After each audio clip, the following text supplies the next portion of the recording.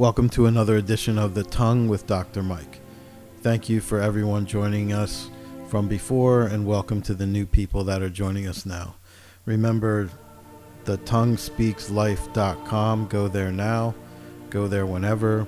You can donate directly to The Tongue. You can donate to The Cure, Cure International.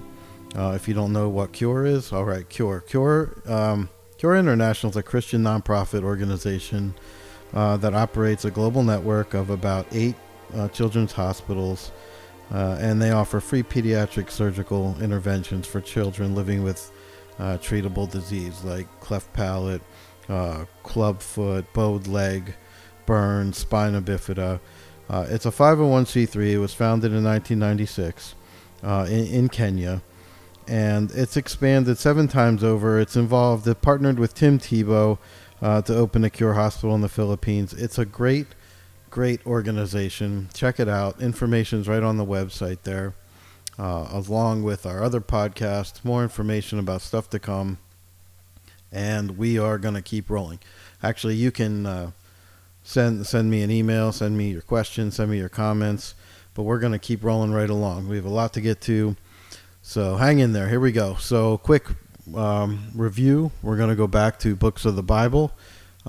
Staying in the Old Testament, we're going to go to a book called Jeremiah.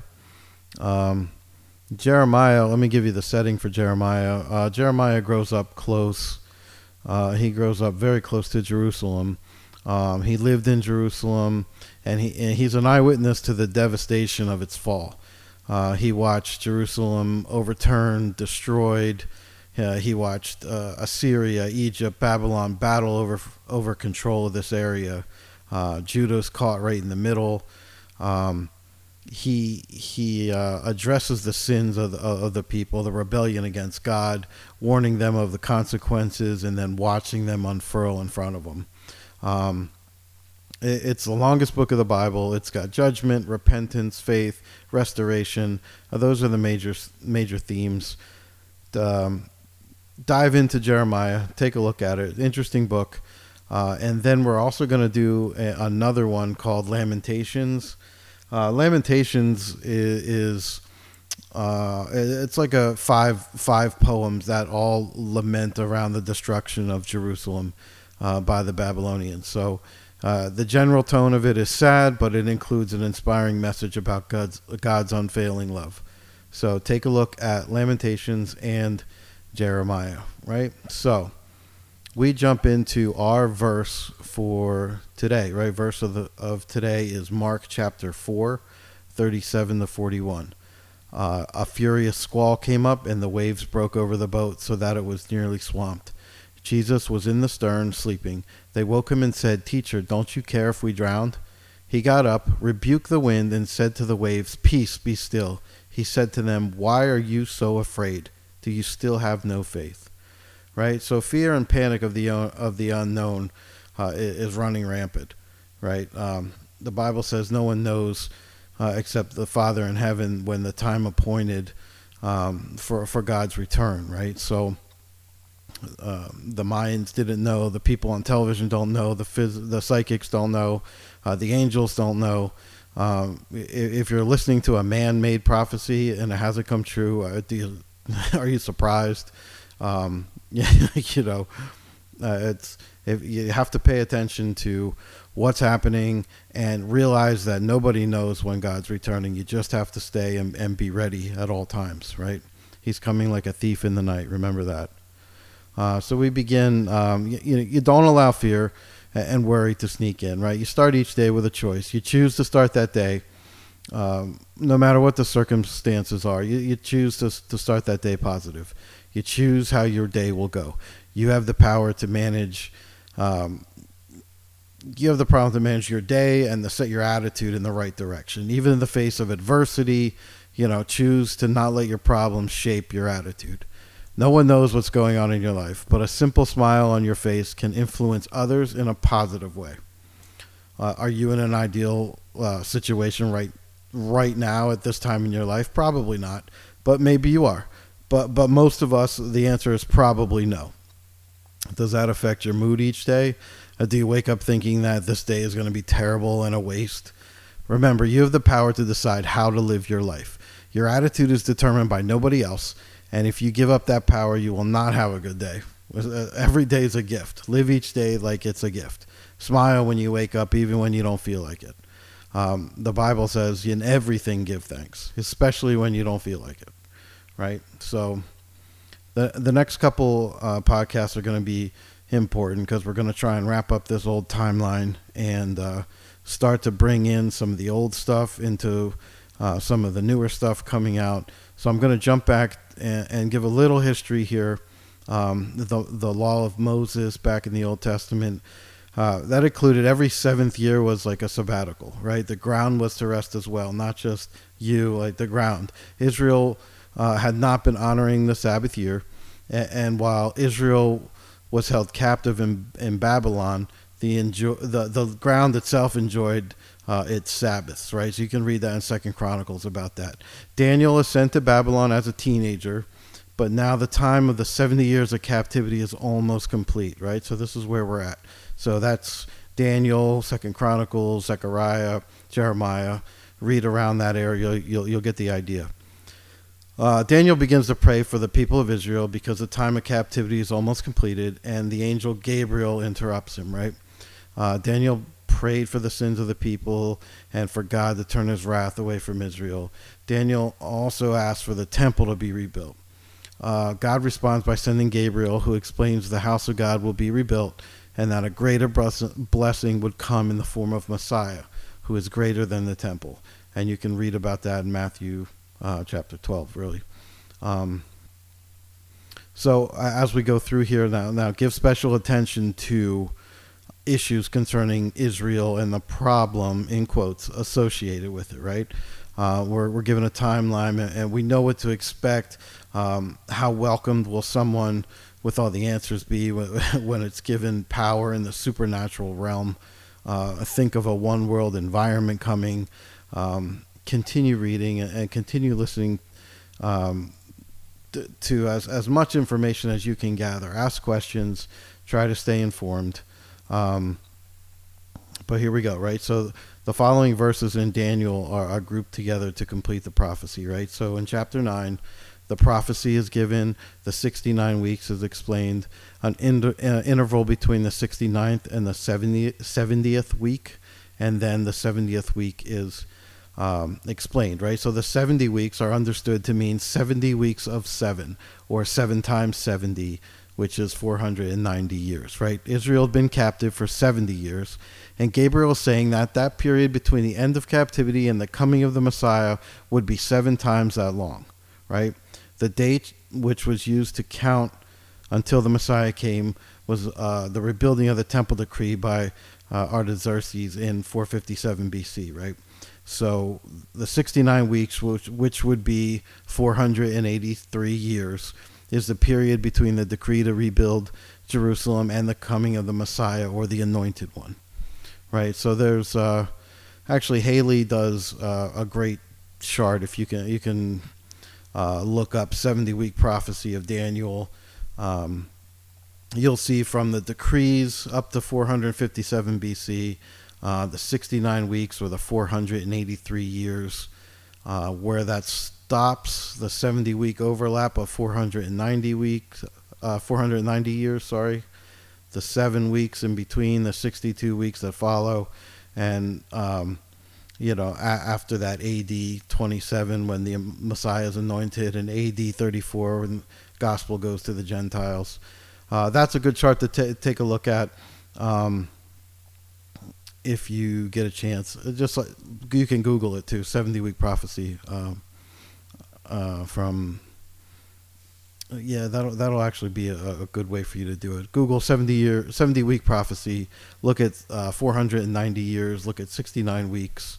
You can look at Cyrus, Darius, Ezra, Nehemiah. All of that is going to bring you around the same thing, right? So the 20th year of the king, right, the accession was 465 according to the Jewish custom date. That would begin 444 BC or 445, right? So 444 BC is the first year to count If you're counting, there would be 443, right? And that leaves 33 AD to account for 476 years, which is the corresponding time when Jesus rode into Jerusalem on a donkey.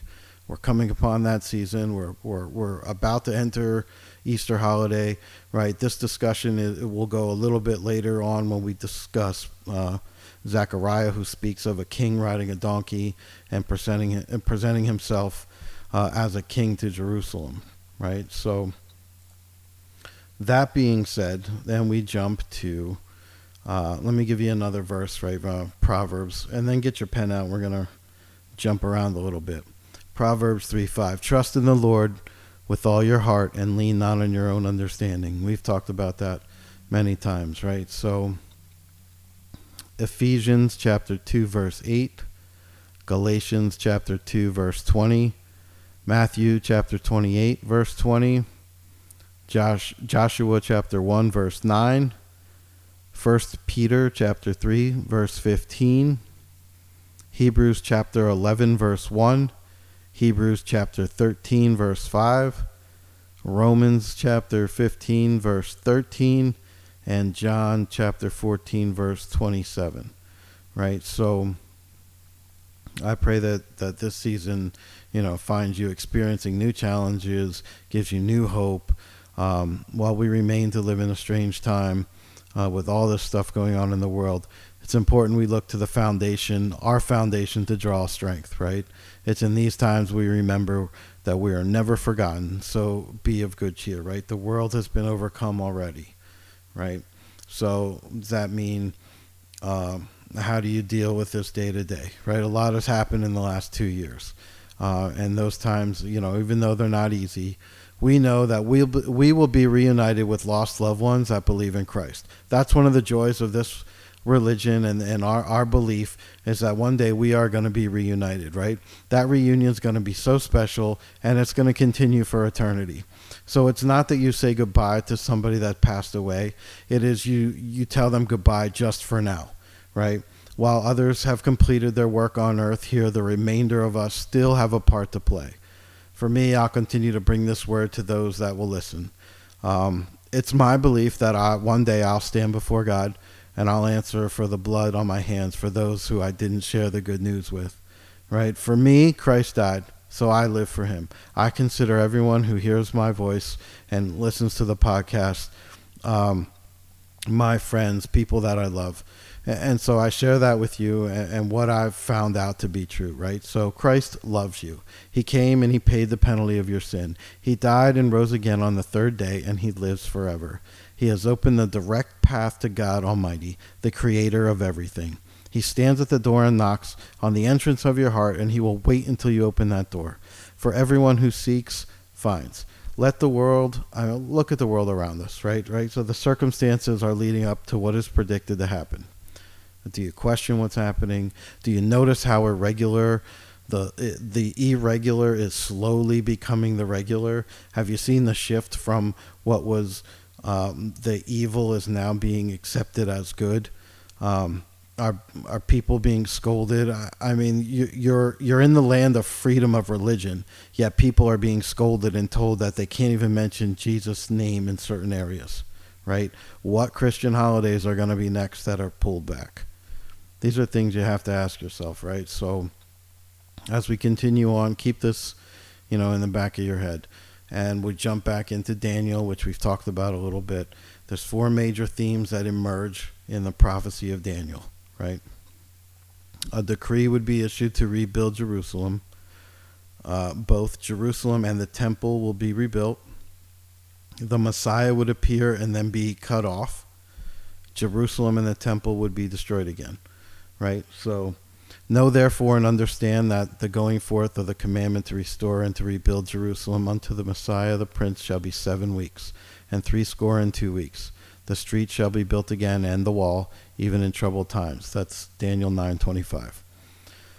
So the Jewish and the Babylonian calendars include a 360-day year, and Daniel 9:24 describes 69 weeks of 360 days, which totals 173,880 days, right? So the angel Gabriel tells Daniel that it will be 173,880 days from when the commandment to restore Jerusalem until the Messiah presented as king would take place.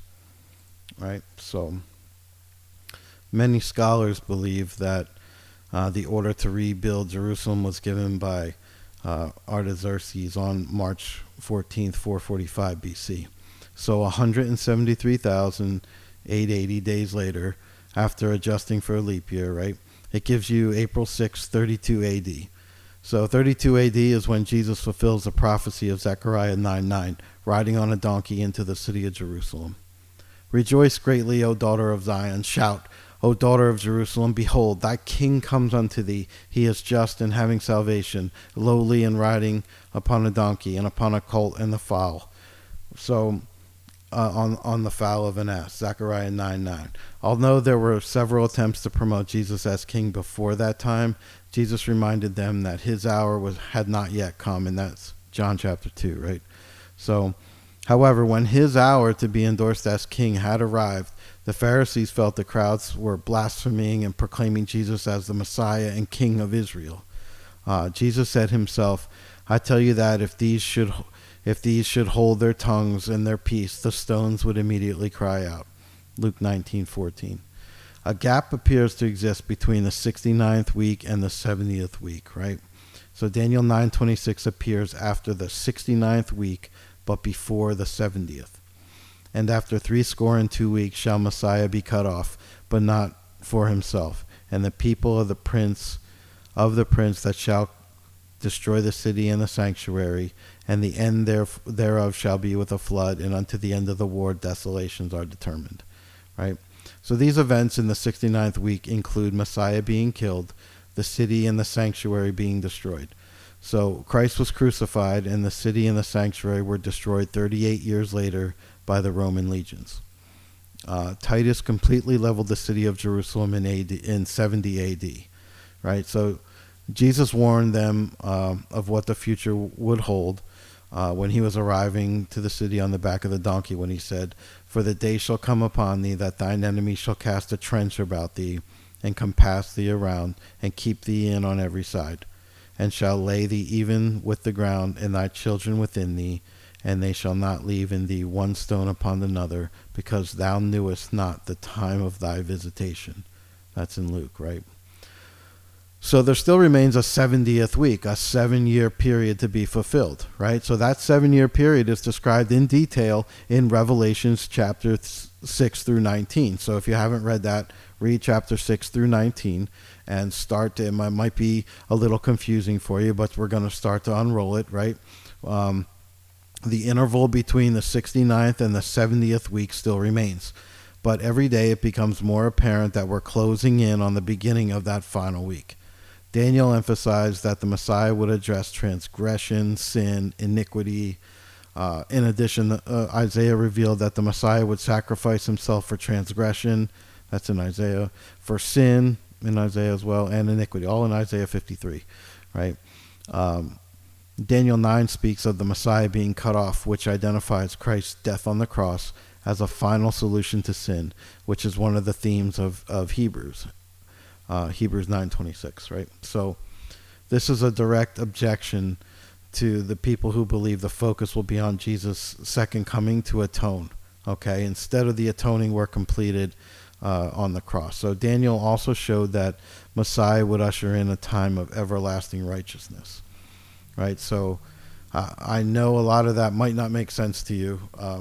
Hang in there. We're getting to slowly wrap up my 10-year timeline, and we're starting to see how the book of Daniel is shaping and connected to the book of Revelation, and where we're at in this final 69th week that's completed, and this final 70th one that's prophesied to be fulfilled, right? So we're gonna keep going into Daniel and Revelation, and we're gonna point towards, what has happened and what will happen, right?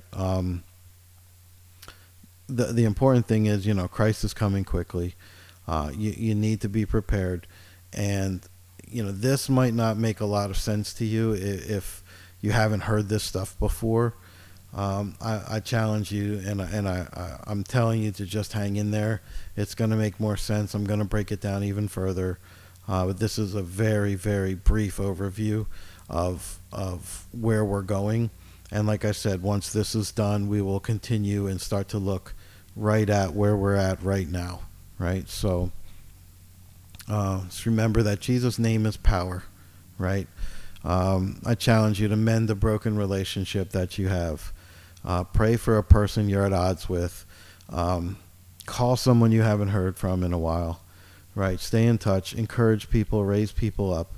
Remember, if you confess with your mouth that Jesus is Lord and believe in your heart that God raised him from the dead, you will be saved, right? So it's with your heart that you believe and are justified, and it's with your mouth that you confess and are saved.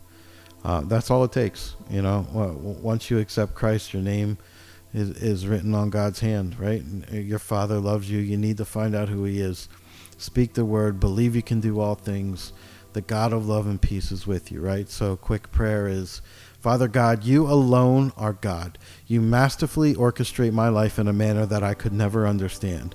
Forgive me when I get frustrated and do not see the bigger picture. Help me to rejoice in good times as well as in bad times. This is your command. Your word says that we are to pray without ceasing, always asking God for what we need.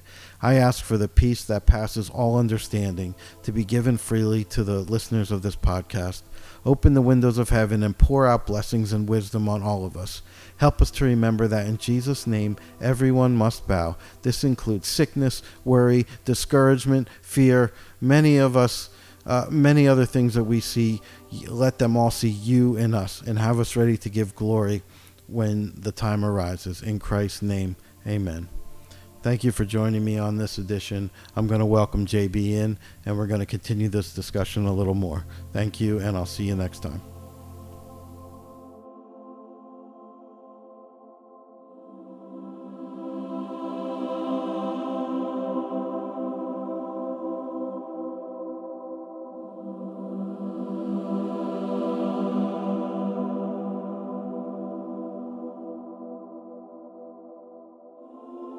All right, we're back, and I'm welcoming international podcast star of The Greek and the Irishman. Welcome, JB, back to the show.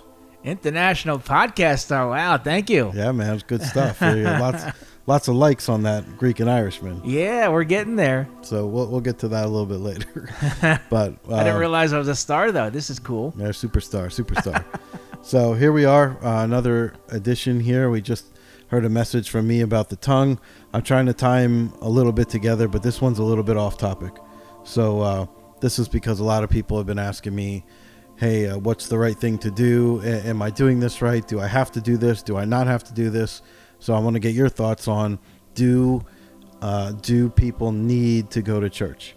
Is it something they need to do? Can they do it from home? Do they not have to go? I know people that don't go at all. I know people that go on holidays or on special days. Let me hear your thoughts. What do you think? Do people have to go, or do they not have to go? Well, that's a tough question to ask, because it comes down to couple things. Yeah, I mean, are you saying, like, is it a sin to not go to the church? I don't think so. And then you have, like, the some people, like I used to do, but I haven't been doing it much lately, is the virtual church. Right. Well, that's a new era. Yeah, because this one church I used to go to, they have virtual services now with the live broadcasting, which is very nice. A lot of people doing that. Yeah, lot of people. And I used to tithe because they had a link for tithing. Right. So you go on the website and you can put your donation in. But then you have the argument, and pastors will say this, that they'll plead with the online viewers, saying, please, we encourage you to come to church, because it's just not the same. Fellowship is not the same. Well, there isn't much fellowship when you watch virtually. Right, and that's important. And that's I'm going to get to that a little bit here, because I have a couple reasons why I think it's important to still go physically. Have I been going as much as I did before? No, because, well, a lot of factors. now. And I think that's common with, especially in a pandemic situation where, at some points nobody was going to church. Yeah. So. And I'll be honest with you, I think that the whole pandemic thing made a lot of people kind of lazy. Because, everybody started, like, during the 2020 shutdown, that really kickstarted more than ever the live broadcasting. Now, the church that I watched virtually, they were already doing that. They were always kind of like a high-techy type church. Right. The pastor who's now retired, he was always big on the technology. He was recording his sermons into podcasts, many, many years ago when I was going there as a young teen. He was always into that type of stuff. So, but during 2020 shutdown, a lot of people started jumping on the whole broadcasting thing, and so now people were like, well, I could just stay home and just watch it. It's easier. You can sleep in. It's a heck of a lot easier. Yeah, you don't have to get out of your pajamas. You just, right. You drink your coffee and watch the service. Right. I think the important part there is, that you're actually hearing the word. So if you're, it's a good alternative if you're skipping church altogether, right? So if you're not going, it's a great alternative to tune in, get comfortable, sit on your couch, do whatever, get in a quiet room, do whatever, but you are still participating. It's still important, and that's the underlying theme is you need to hear the word. Yeah, I agree. I mean, it shouldn't be a replacement for going to church physically, but if you're if you're really busy, like say you're a traveling business person and you can't make it on a weekly basis to church, then that's a really great alternative. And I think it's truly a blessing that we have the technology to make that possible. Say you're traveling across country and you do so quite often, but you have a church that you belong to. So now you could tune into, say, their Facebook page and watch their broadcast live from anywhere. Right. And I think one of the other elements is the way people they do their worship. So you're more inclined to worship when you're at church, I would say. I don't know. I think the argument could go both ways. Maybe you're more comfortable being at home by yourself, singing out loud to yourself, singing along to a worship service more so than you are surrounded by people. What do you think? Well, it depends. If you're by yourself, then maybe. But a lot of times when I would tune into my church service virtually, I wouldn't be the only person in the house. So I guess I might feel kind of funny if I started singing along to the worship songs because I'd be the only one singing along. But yeah, that's another story. Right. It's important. Worship's an important part of the whole process. Absolutely. But the thing that and I always spoke about this before, sports teams using the iron sharpens iron, and that's never more relevant than when you're in physically church, because you're leaning, you're the communication with everybody, the fellowship with everybody. That's where you grow. That's where you lean. What do you think? Well, I think you can agree, and I think probably just about everybody listening to this show can agree, that it's a very hard world, especially now, to be a Christian. And yeah, I agree. You just turn on the TV, if you have cable TV, and we're constantly having an agenda crammed down our throats. And by agenda, I mean the agenda of the enemy. With everything, all the programming, sin. Everything is everything that you see is not by accident. It's like, I'm going to use this as an example, and I know this is going to kind of push us off on a little bit of a side here, but yeah, man, go ahead. I was driving to work the one morning, and I listen to cat country a lot. I love country music. I'm sorry for you. That's sad. So right. The one song was this, and I forget the name of the singer, but she was singing a song about I'm drunk, but I don't want to go home. Oh, I know that song. Yeah, you know that song? Yeah. And then she gives us like a crossover song. I think it's like a pop singer. Right. Well, then she says, don't have to wait till the weekend. That's one of the lyrics of the song. Mm-hmm. And it just, I was thinking about it as I was driving down the highway, and I'm like, this is like an advertisement. It's like advertising sin. Yeah. It's like kind of like brainwashing. Do whatever you want, whenever you want. Yeah. And you might think, oh, you're just overreacting, you're being silly. But it's a programming, because you're driving to work and you're listening to this music. Whether you're paying attention to the lyrics or not, the lyrics are being absorbed. It's like I don't want to say it's subliminal messaging, because the lyrics are out there in the open, but it's like a conditioning. Right. It's a constant advertising. And there's an agenda being pushed all the time. So going back to what you were saying, the iron sharpens iron. Being around other believers and strengthening each other and supporting each other is very important, because we live in a world that's trying to break all of that down. That's a good point. And it's, iron sharpens iron. So you're not only getting sharper, but you're causing sparks, right? And so your sparks are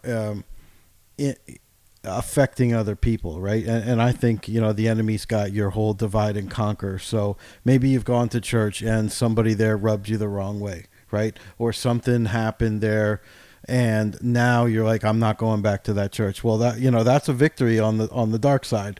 I was like, okay, you know what? I got them to stop going. That could be, right? Right. What do you think? Sure. Instead of taking the high road and actually talking things out, working things out, confronting the person. It's awkward, and a lot of times it takes one person to be the bigger person in order to do that. To say like, hey, walk up to them and say, hey, I'm just going to say this. I don't like what you said about this, and I want to talk about this. We need to work this out. And you might actually make the person feel awkward and put them on the spot, but then they might talk it out with you because you kind of gave them no choice.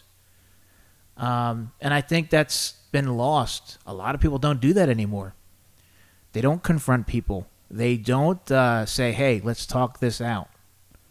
They just kind of flee and they leave. Yep, no, I agree. And like I said, divide and conquer is a very, very powerful strategy, But it's also a place where you go to exercise one of your spiritual gifts, right? So if you don't know what your gift is, everybody's been blessed with something. That's gathering yourself together is one of the great ways to experience and to grow and to find out what your gift actually is. Does that sound right? Yeah, I guess so. I mean, I honestly don't know exactly what my gift would be. Okay. Well, some it's preaching, some it's encouraging, some it's hospitality, some it's healing, some it's prayer. There's a whole list of the gifts of the Spirit. I always thought that possibly one of my gifts was discernment. Okay. I'm not. I'd like to say that I'm not fooled very easily. Okay. I can see through a lot of things. I'm grateful that I don't know. I guess it's funny because the truth is never the truth is always a blessing. But sometimes I wonder if ignorance sometimes is bliss. No, you're scared of the truth, maybe? Maybe parts of it? I'm just wondering sometimes if people that don't know what's going on are happier. Actually, no doubt. I think they are, for sure. I don't know, though. I don't know about that one, though, because I think that people that don't know what's going on, I think they're some of the most terrified people. They're just living in fear. There are a lot of them are the ones that are living in fear because they really don't know what's going on. Well, if you don't know what's going on, there's nothing to fear. You think of it. Some people put their head in the sand. It's a lot easier. I'm not going to listen to what's going on around me. That way I don't have to deal with it. But I'm not talking about those people. Okay. Those people are entertaining. Yeah. And that's yeah, that's a good word. I'm talking about You're talking about the people that are just carrying on like nothing ever happened. There's nothing happening. And let's just go get a cheeseburger and watch Netflix. Yeah, Those type of people. Yeah, they don't give a crap about anything. Yeah. They're like your stereotypical Americans. I mean, is there? That's one way to go. Yeah. You think they're happier? I guess they're just riding the wave. Yeah. Like, well, it is what it is. It is what it is, and whatever happens. I think that's not a good position to take, though. That's not a good stance. They told me to stand up. I stand up. They tell me to sit down. I sit down. Right? But I was referring to the people that don't know what's going on in the sense that they just buy into whatever the news channel tells them. Right. And so they have to be the most scared people out there. So the people that just listen to what's being told to them, like directed at them and taking that, don't question anything. Right. And just, I'll take this at face value. And Exactly. now I'm going to choose to react based on this information. And that's it, right? Okay. I got you. I got you. Yeah, that's scary. That's scary. Are they happier? I don't think so. I don't think so. I don't think they're happy at all. I think they're terrified. I think they're terrified. Yeah. Exactly. Yeah, I think so. Those are the people that are wearing masks to this day, maybe even 2 masks. It's funny, is not to jump off topic too much, but one of the doctors, like, Dr. Pepper, came on and said, I think we're going to have another lockdown and blah, blah. People are so over this, man. Yeah. You know what I mean? Oh, another lockdown, really, buddy? Was that recently? Yeah, that was recent. I know there was recently a lockdown in China, and I think they were trying to use that to kind of like push the idea. Yeah. But I don't, like you said, I think a lot of Americans aren't having it. We finally had the stupid mask mandates lifted, and we're happy with this. It's coming off of air travel. All the restrictions are starting to come down. However, I do have a friend in China, and he sent me videos recently of this new lockdown, and he actually has a panoramic view of his village and the miles of people lined up that, all masks and all standing in line because they have to get tested 2 times a day. And so all the businesses close. Look at Shanghai. Shanghai, they just did this lockdown where every major thing goes through Shanghai and the whole city just closed. No, why would you have to get tested 2 times a day? That's for whatever reason. That's their. Is it the old test where they have to jam that thing up your nose? Because that would suck. Yeah. Well, I don't know what the new test is. I don't know. They still do that. Well, they still do that. When I went to Lehigh Valley Health Network and I had the test done, I originally went for the flu test. They told me, well, they encouraged me to get a COVID test, but I didn't think I had COVID. I think I had the flu. Well, anyways, I did that. No, the flu doesn't exist anymore. Right. So they basically said, what's the why do you want a flu test? I'm like, because I think I had the flu. Because I'm fluey. And they basically were like, well, yeah, but there's no restrictions with the flu, so you just take like a Tylenol and that's it. Yeah. Like the whole system is rigged. They don't get any benefits or incentive for flu, so they don't want anything to do with it. Yep. They get incentive for conducting COVID tests. So I took the test and I said, "Oh, is this the one where you swab at the bottom of your nostril?" And the lady said, "Oh, no. That's the rapid test. We don't do them here." Well, what do they do? They did the ones where they stick that probe thing all up your nose till they touch a brain cell. Oh, that's terrible. And it's horrible. It's like a form of torture. Yeah. No, not doing that. Anyway. How did we get here anyways? I don't know. That happens sometimes. So let's jump back to going. Another good idea to go to churches. That's where you're going to find, a lot of your mentors, right? So you'll discover a lot of people that have walked the road ahead of you. You'll gain insight from their wisdom. You'll gain it from, they'll teach you their vulnerability and, what they went through, what they were thinking. You'll get that valuable insight, but it's also, it's great to surround yourself by and with successful people, not successful in monetary terms, but I mean successful people that are now going to, hey, I've been there and let me show you how we grow in this area, right? Oh, sure. It's like a mentorship. Yeah. Especially when you go to church and you talk to all kinds of people, and you talk to people who are older, that are not just older but have been in the faith longer. They lived longer, and most likely what you could be going through, they've already went through. Right. So it would make sense to seek counseling and guidance from them. You're not going to necessarily seek guidance from a younger man or a woman or someone who hasn't been in the faith as long, because that's just not how it works. And it's like in the Bible where they glorify wisdom and age, whereas American culture does not. Yeah. Well, it's also, I mean, you're more likely to take advice from somebody that's had a heart attack rather than somebody who read about having a heart attack.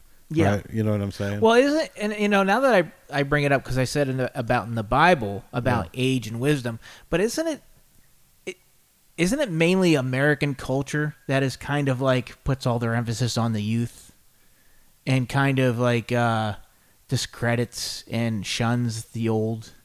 Well, you got to remember, it's the old people back in the day were just left at the back of the herd. They just kept walking, and you're too old to keep up. That's it. You're going. I think America is. The focus is on the younger generation. Well, I look at the difference between that and the Asian culture. Where your relatives are revered, and the wisdom and the honor that you that you show to them, the emphasis is way higher. Right. Yeah, it's sad. It's so backwards in this country. Yeah. They put so much emphasis on the youth, and which doesn't really make much sense to me, because one, the youth don't have any money to spend. They're broke, most of them. Right.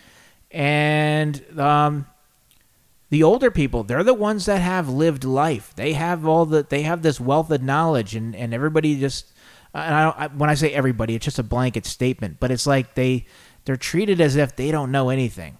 Right. And that they're irrelevant. Are they? You think they're irrelevant? Do you think the elder generation has wisdom and knowledge on a world that no longer exists? Actually, I think now more than ever, especially given our current circumstances and situations, I think they're more relevant than ever. My grandpa, who passed away, I believe, in 2003, would be such a great asset and such a wealth of knowledge in 2022 with where this world is headed. He had so much knowledge and so many skills that are lost, and a lot of the younger people don't know how to do it. For example, farming, stuff that's not taught any longer. Right, yeah. Canning and jarring food, produce. How to find water. He knows how to do all that. He knew how to do all that stuff. Yeah. And now that information is sought after for survival purposes. Yeah. What happens if we don't have access to any food? What happens if we can no longer buy groceries? Right. Most of the people in my generation will be lost. Yeah. We don't know what to do without a grocery store. Right. So, yeah, I would say the wisdom that the older generations have are very much needed today. Yeah. Like how many squirrels make up a pound? Yeah. A pound of meat. Those are, if you're into squirrel. But anyway, I guess if you're hungry enough. If you're hungry, you'll eat anything. You'll learn to like it. You'll try it. I'll try it. Yeah. I'd try it now. Well, let's jump to the book of Galatians, right? Galatians 6 says, bear each other's burdens and there fulfill the law of Christ, right? So, things are going great, or you're going about your daily life, and it can change quick. One phone call, one decision, one diagnosis, anything could happen that now you're afraid, and now you're alone. You feel alone, those people that are part of a church or part of a family, they never truly feel alone. They have the affirmation of others. So when life throws you a curve, they have a loving, concerning support system. Would you agree with that? Absolutely. Yeah. And also, it says God says in Hebrews, not forsaking the assembling of yourselves together. And that's the one that I go to when people ask me, hey, is it important that I go to church? No, it doesn't say that if you don't go to church here, that the Bible doesn't say you have to go to church, you're not going to heaven. You're not going to find that, right? No, that's never stated anywhere. So God says, don't forsake the gathering of yourselves together. So there's an importance and there's a duty to gather yourself, to regenerate and recharge in the body of believers, and it's an important thing that you need to do. And that's why it's important to go to church, I feel. I personally feel that church is more to benefit the individual than anything else. It's to benefit the people. It's you yourself can worship God from anywhere. Well, here we can. I mean, think of the people in these countries that that are meeting secretly and they have to whisper and Well, right. What I meant by anywhere, I mean you could be at the top of a mountain, you could be in an alley, you could be in a valley, you could be in the middle of the desert all by yourself and you can worship God. Yeah. The meeting of a church, of a group of people, is to benefit you. It's not to benefit God necessarily. God can reach you from anywhere, or you could reach God from anywhere. But to meet, because it says in the Bible, right, when 3 or more gather, 2 or more. Is it 2 or more? Yeah. Then God's presence is there. It's there. Right. This is to benefit us. That the fellowship and us pooling together as one, and reaching out to God in prayer and in worship. It's to strengthen the people, and I know we talked about this just a bit ago, but I can't emphasize it enough. To surround yourself with believers like yourself is very important, because we're living in a world that is, and it's been like this for a long time. And when I say a long time, it's been like this almost forever. Right. Wickedness and behavior, but you can't get away from it as much as you could probably at one time. Yep. Because now it's everywhere. Now it's on the radio. Now it's on TV, and it's constantly just bombarding you with the message from the enemy, right, and that agenda. So to have the opportunity to be around others with the similar faith that you have and the beliefs that you have, and to encourage one another, is definitely something that should not be taken lightly. Right, and it's it's that gathering together, that's where you build each other up and you strengthen yourself. And the more that you surround yourself with those type of people, the more your life reflects that, and the more, Jesus said himself, out of the abundance of the heart, the mouth speaks. Right, so if you're continually going to church and you're surrounding yourself by the same like-minded people, you're going to grow and it's going to benefit you. So for the people that have asked me, is it important you go to church? Yes, it is important you go to church. In my mind, are we commanded to do so?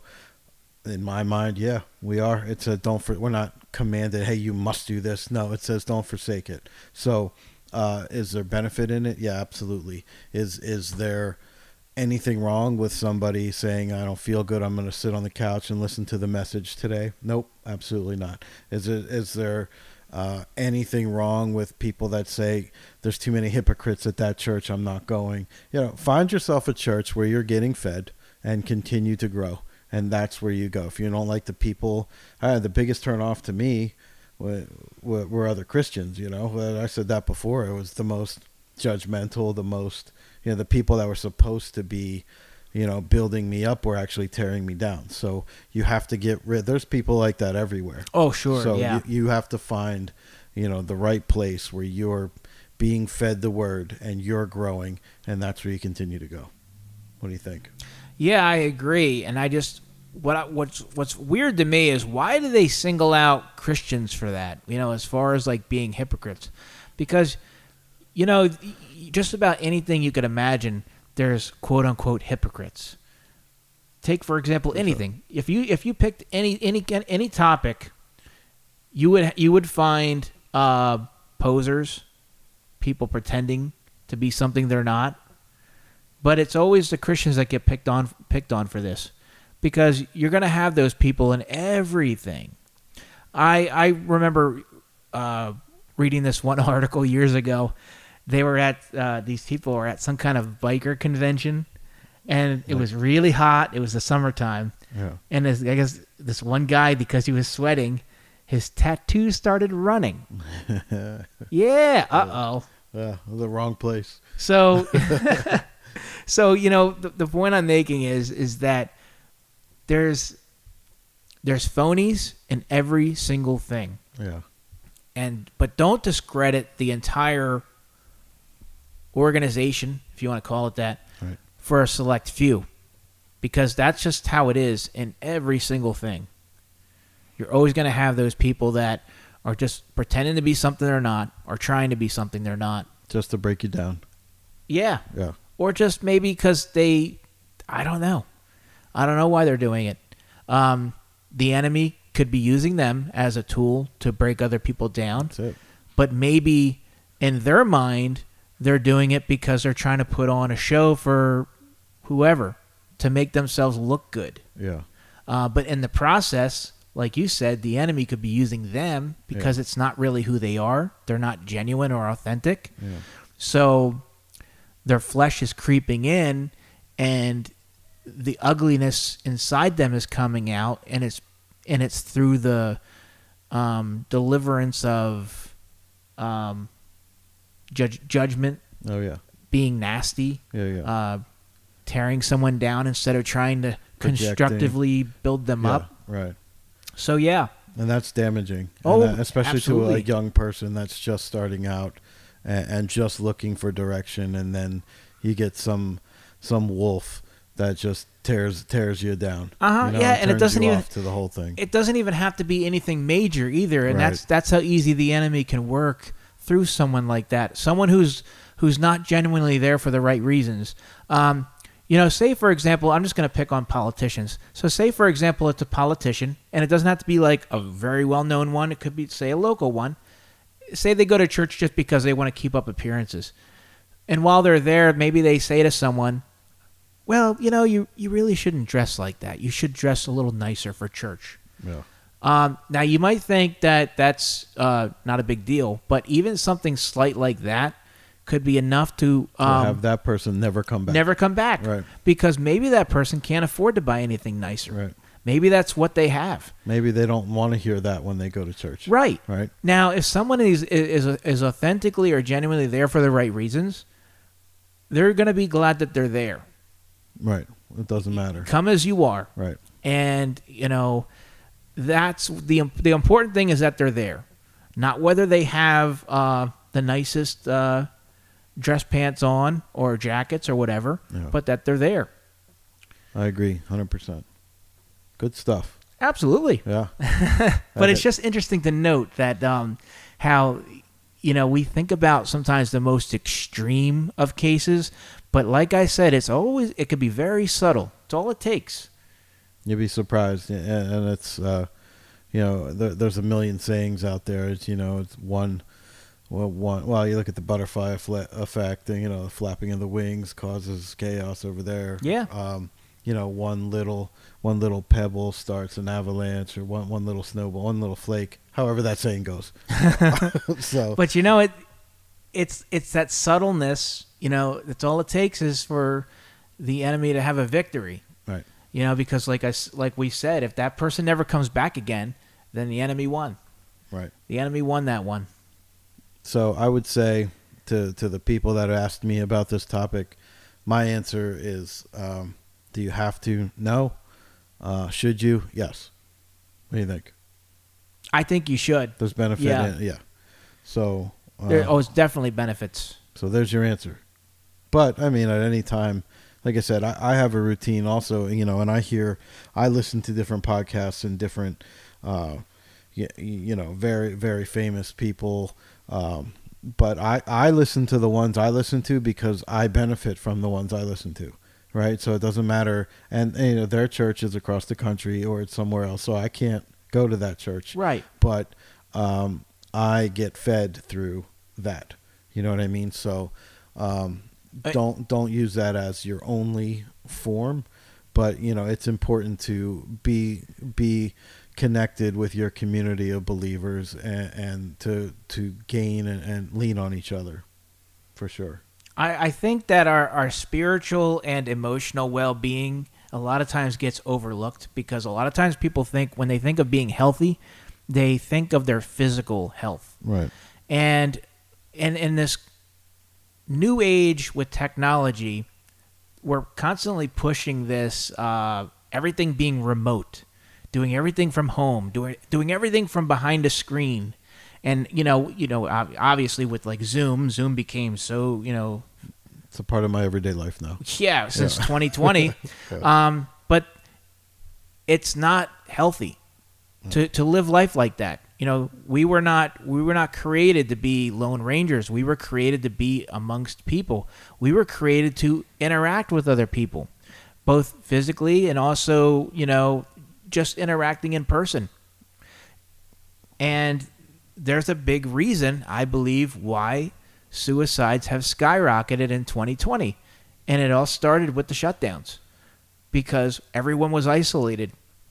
And I think back to when I was going through my severe depression back in 2010, and I couldn't imagine going through a depression like that by yourself. By myself, with that, yeah. Back in 2020. Yeah. Because you think about how so many people they didn't want to be around family members. Family members didn't want to be around other family. Yeah. It was horrible. Yeah. And so you have these people that maybe they're fighting depression, and now they're all by themselves. And you know how it is, because I'm sure you've experienced your own depressions in the past, and you think that the depression is never going to end. Right. That it's just going to go on forever. You can't see the way out. Yeah. And imagine how they probably felt, like, this is going to go on forever, and I can't do this. Yeah. I can't even see anybody. I can't, I have no human touch. And we are not wired like that. We're supposed to be around other people. And that's why I believe that the shutdowns were used against the people. They were weaponized. Yeah, there's a bigger project involved. I'm convinced of that. We'll get on that. Yeah, we better avoid that little rabbit hole. Yeah, but I can tell, as I look at our meter here, we're just about wrapping it up. Before we fall down a rabbit hole. Yeah, I'm sure we'll bring that up. I mean, we'll probably bring it up on the Greek and the Irish. Then I'm sure we'll write to them and say, put that on there. Yeah, well, because we don't want to get this show banned on other platforms. So to those listeners that, is it wrong to not go to church? No, it's not wrong, but it's important and it's beneficial. So as always, thank you to JB, the international podcast star. Always glad to be here. Yeah, and we'll keep writing in with your suggestions for shows. Take care of each other, and we'll see you next time.